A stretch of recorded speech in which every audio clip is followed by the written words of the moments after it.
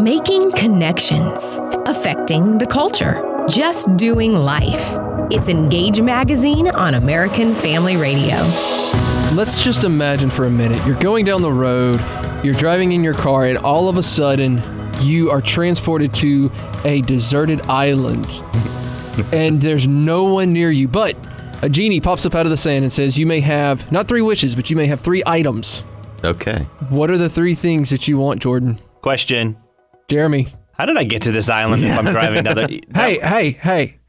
Don't ask that question. All right. Don't poke plot holes in my story. Suspend your belief, yeah. All right, Jordan. So what are our 3... What 3 things would you pull? Oh, man. Here's the thing. They have to be in the car you were transported from. Oh, okay. There you go. They have to be in the car.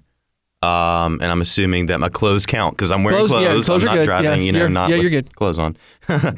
So some sort of food item, which probably means stale French fries under the seat. Goodness gracious. Maybe my seat belts. That's definitely interesting. I can see that. Make something. I don't know. I can see that. And probably my phone.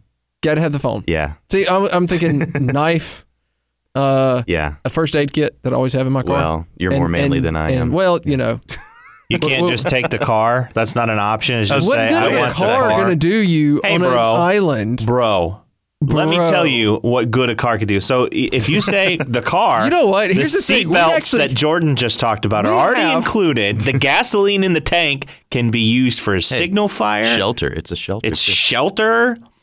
So Jeremy's just like the car and everything in it. If you busted the windows, you have glass, which can be used for signaling, could be used as a knife. Wow, okay. Jeremy, you've thought about this way too long. No, this is just what I've come up with in the last 30 seconds. Jeremy is just that smart. But here's the thing. It does bring a question. What would our life be like without any modern technology? Mm-hmm. Because I think that we kind of, technology is the air that we breathe. Yeah. Right? Yeah. And to stop and to think, how has technology changed the way that we interact with the world, the way that we see the world, all of these different questions? I think they're legitimate questions. And to help us kind of go along this discussion is a new book by Tony Reinke.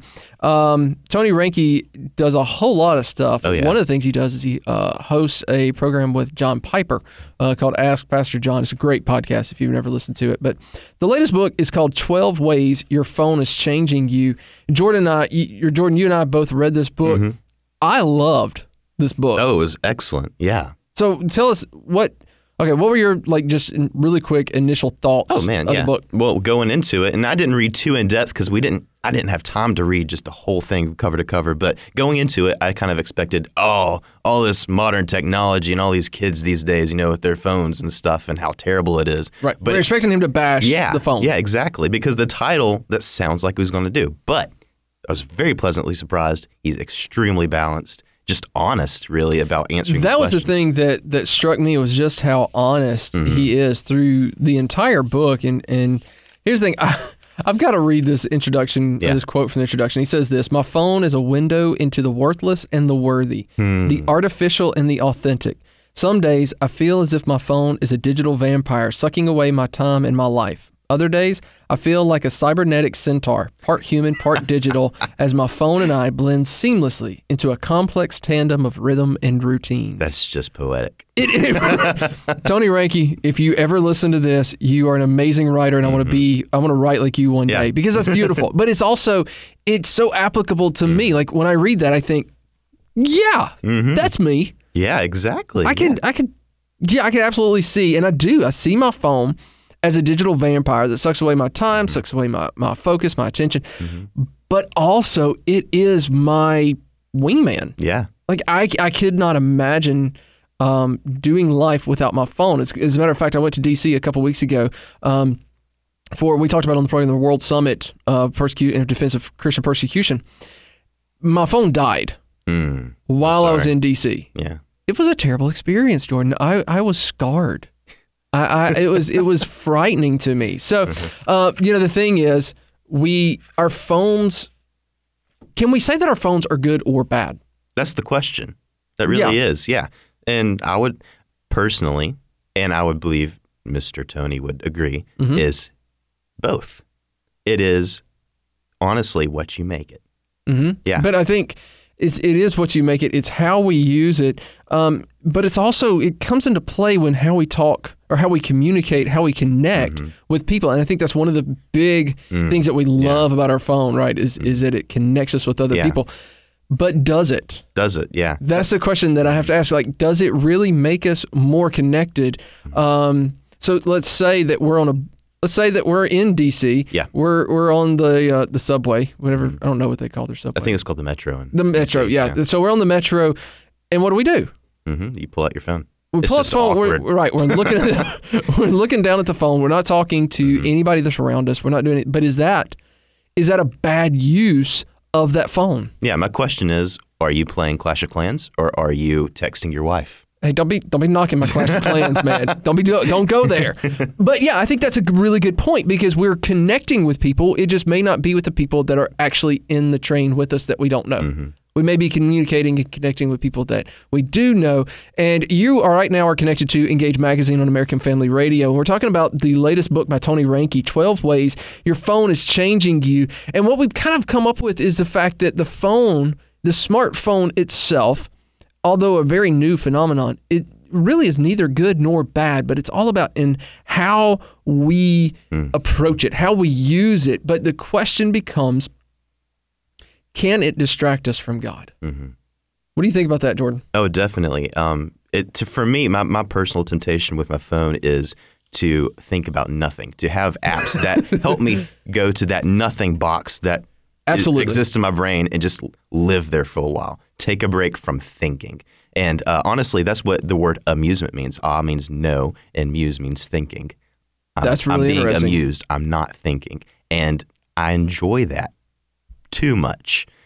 Yeah. And I think you're absolutely right on that. Like, I'm right there with you. You mentioned Clash of Clans earlier. I do that because it doesn't really require any thinking. It's just something you do. But we all do that because we want to be, I think, transported away from the stress of real life. And our phone is a really big, really wide gateway into doing that. And that brings up a good point too. So you talked about escaping from the stress of life. What are we escaping to?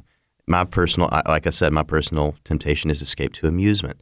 But I should be taking those stresses and those troubles and whatever to God instead. I guess the question too, though, you would have to ask, just going to butt in here. Go ahead. Absolutely. You said, what are you escaping to? What are you escaping from? That's good too, yeah. Is our distractions from things that, I just can't handle this anymore, so I'm just going to zone out. Well, I mean, are we adulting and, to be handling what we're It's Saturday. From? I don't adult today.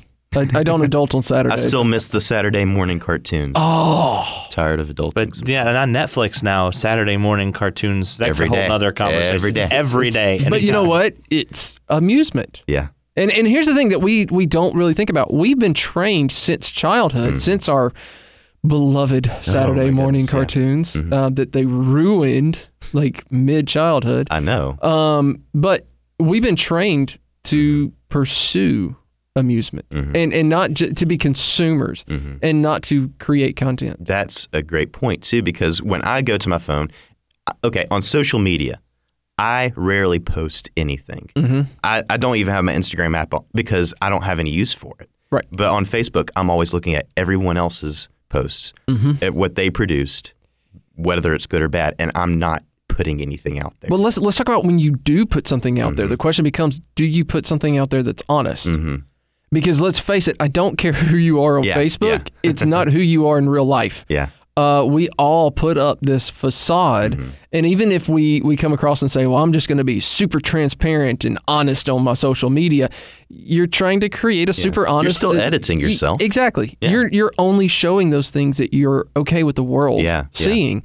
And so I think that when we come to social media, we have to realize that we're not seeing reality. It is an escape because we are escaping from whatever is happening in our lives, but we're also looking at it and saying, oh, let me see what somebody else is doing because either they're doing better than I am and I have a reason to feel jealous. Or they're not doing as well as I am, and I have a reason to feel superior. Yeah. Let me say something about that. I had a chance to talk with Tony about this book, and one thing let's do this on your show in the trenches. Yeah, which aired this morning at 6 a.m. So it's been a long day for me.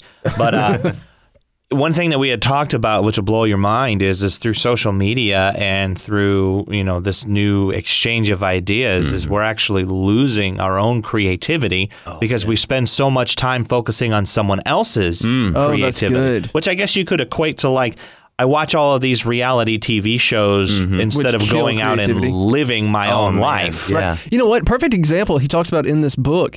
You're just talking about living life and not living digitally. Johnny Depp was going to be out in Boston for a movie preview or something like that, premiere. And there's this huge crowd of people, and Johnny Depp comes out with all these celebrities, and they all have their phones held up, and they're all, doing this, trying to capture it. And they're not looking at Johnny Depp. Yeah. They're looking at their phones, looking at Johnny Depp. But there's this one old lady that's just leaning on the guardrail. There's no phone in her hand. She's looking at Johnny Depp. Yeah, good looking man. Hey, but she's just taking it all in. And do we do that? Like, do we, and guys, we all have kids. I want pictures of my kids. I want videos of my kids. My youngest right now loves the 1960s cartoon Spider-Man. Me too. All right, I do too, absolutely. But he will run through the house. Minor man, he says Spider-Man better than he says daddy. But, the thing is, he loves Spider-Man. And see, that's why I convinced my kids years ago that I was Batman, so I wouldn't run into this issue. Well, you know what? My kid loves me more than Spider-Man. And we're going to continue talking about technology, the use of it in our lives, and how it has impacted the way that we view God and the way we view ourselves. You're really not going to want to miss the rest of this conversation. Stick around.